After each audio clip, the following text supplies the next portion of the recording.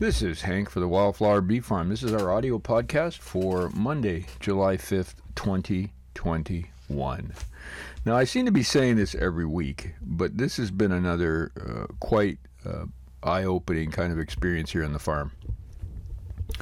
What's happened over the past few weeks, and you probably noticed if you watch the videos on Instagram, Wildflower Bee Farm, or on our site, wildflowerbeefarm.com, you know that there's been a couple of hives that we've been looking at that have been really engaging in strange behavior. So my routine is such that I'm able to watch a lot of the entrance activity at the hives, and then Mary does her videos, so I get a close-up of these hives that I'm concerned about.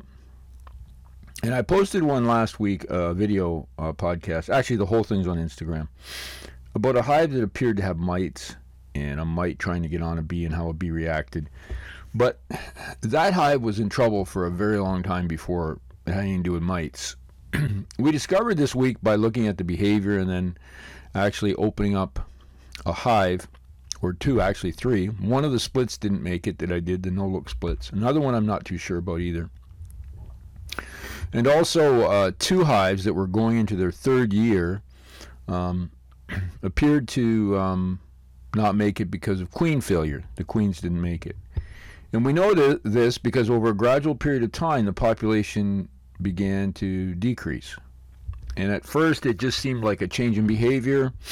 Then the bees continued to bring in nectar primarily with the odd pollen. And then the only activity we saw was some movement around the entrance with nobody flying to get any food, which is usually a sign of a serious problem. So when I opened it up, sure enough, the queen had been gone or killed probably 4 to 6 weeks before I opened up the hive.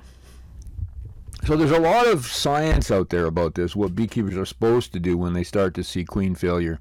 And I also did some research and found out that queens used to live 5 to 7 years. Now they live 6 months to 1 year, which is probably, they think, a byproduct of a lot of things, partially our environment. But that obviously is a problem. And so honeybee hives obviously are continually rejuvenating themselves by creating new queens because they're going to lose the one they have. And without a queen, in 6 months to a year, you don't have a hive. So any of our hives that are entering their third year, which is a number of them, obviously we think, and we have no way of knowing, it's not the same queen they came with. And hopefully the genetics are improving. So step back for a minute. So you might be wondering, well, if this guy opened his hives every 2 weeks and looked at all of them, he would have known, he could have fixed and all that kind of stuff. And when I look at the two hives that didn't make it, one of them was a direct descendant of the hive that didn't make it last winter. Another we knew was in trouble last year, so we combined hives. It was kind of a weak hive then. Not to make excuses, just saying that when you intervene as a beekeeper, the question is, or bee helper, are you propagating a bad strain, genetics or otherwise, and should you just let nature take course? Because we know that in nature, let's say there's a group of bees, a family living in a hollowed out log way up somewhere in a tree in the middle of a forest. When that queen dies for whatever reason, eventually the colony is no longer there.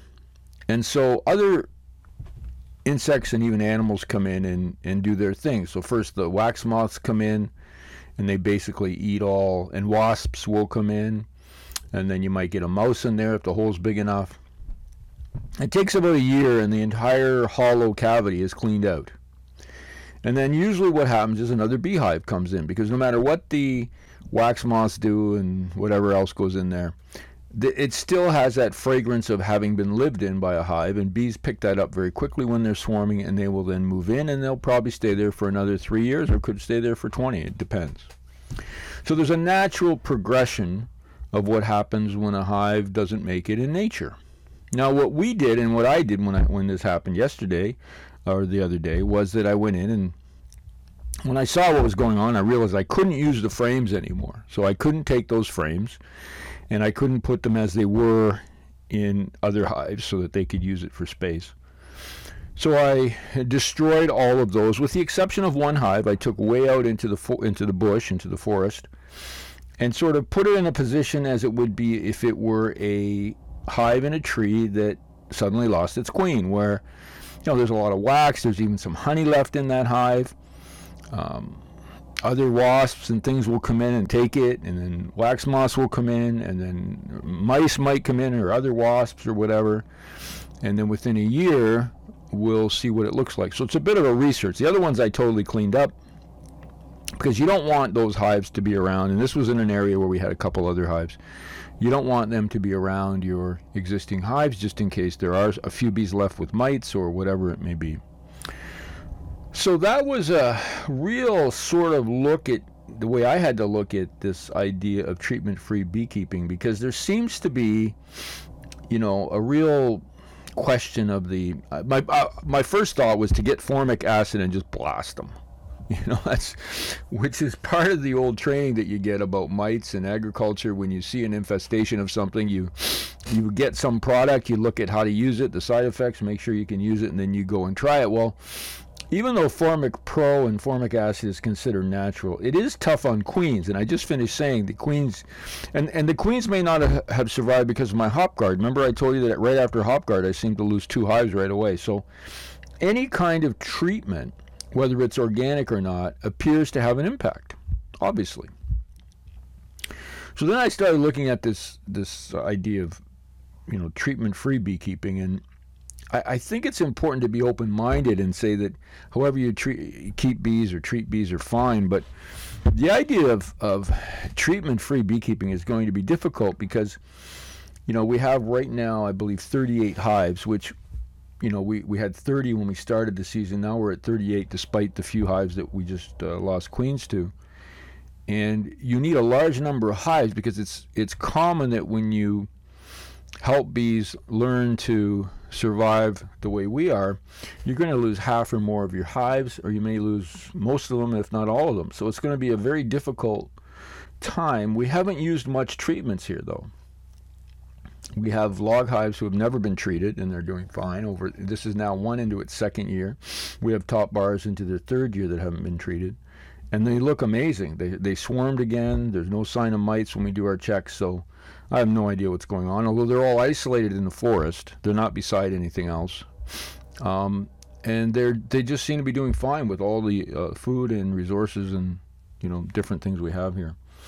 It's clear though we're going to lose more as we move through this sort of cycle and system of trying to be, and I have a hard time saying treatment-free because even planting clover, you could argue, is treatment. So I'm not sure I should use that term. So perhaps it's about letting the bees handle disease themselves. And that's a pretty long, definition or statement, but that's kind of what we're trying to do, make them as strong as we can, as healthy as we can, by giving them the right environments and the right homes to live in. Another quick comment too on swarms. We had 5 swarms choose to live with us this spring, and the research shows that only 10 to 15% of swarms will survive to the next year.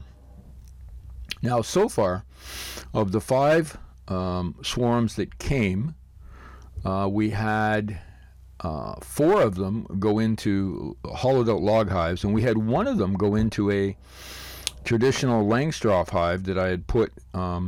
It was one of the ones that had a queen failure, and I had put it in sort of the middle of nowhere in the bush on a skid, so it was very close to the ground, quite close, within a couple hundred yards of other hives and so on.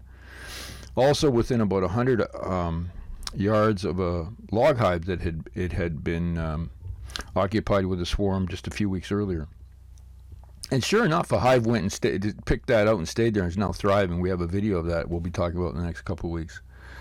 The other 4 log hives that were this year were occupied. 2 are rocking and 2 are empty because the queens didn't make it.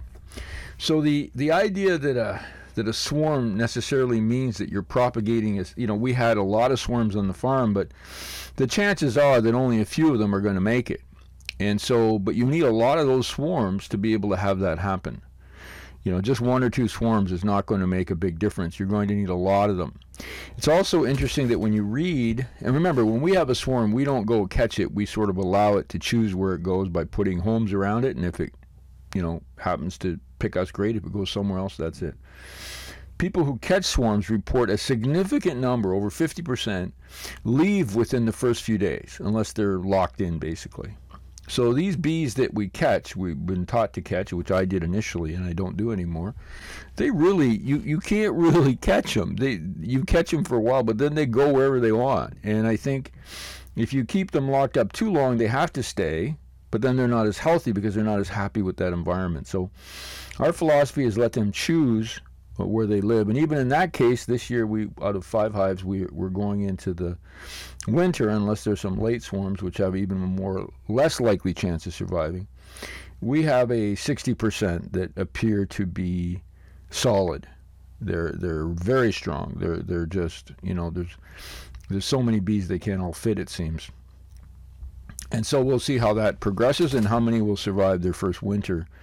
And it's interesting that even though there were some availability in a top bar hive we have, and in Warre hives, the swarm chose a Langstroth hive that had resources in it. All of the hives have wax in it. We put some, the empty ones have some wax in it and lemongrass, but that swarm picked a Langstroth hive, which I was very surprised. It's you'll see the video. It's what you would call a fixer-upper, if you're talking about hives. It's not exactly a great piece of lumber that they chose. And then I think about that 8-framer from my dad that we have, and I'm going to do a video on its behavior too, how it seems to be surviving varroa and everything else without any treatment. And it's a raggedy 8-framer that has been through the winter with a group of bees, and that community is still strong and intact. So we'll talk some more about that. So, helping bees get tougher and stronger is part of a natural selection process. It still hurts when you lose a hive, and we know we're going to lose many more, but that's part of this, and the hope that we eventually have 10 or 15 hives that have survived 3 or 4 years. This will be our 3rd winter for some of them. After this winter, it will be the key telltale sign of where we're at, and we'll just keep grinding away. So it's beautiful here. Quick update on the flowers. The yellow sweet clover is probably at about 30%, blooming strong in some areas. The white sweet clover is coming out in certain spots, and actually some of it in the bush, which we have no idea how it got there. Continue with a lot of milkweed and other Alsik clover. White clover is still out. So it's still a very busy place, and the bees are bringing all kinds of pollen, different colors. And so they're getting a lot more diversity now as the clover sort of backs off a little bit. They're going to be getting into more thistles and other types of flowers that are blooming. So I'm Hank for the Wildflower Bee Farm. That's our report for this week. Look forward to speaking with you again next time.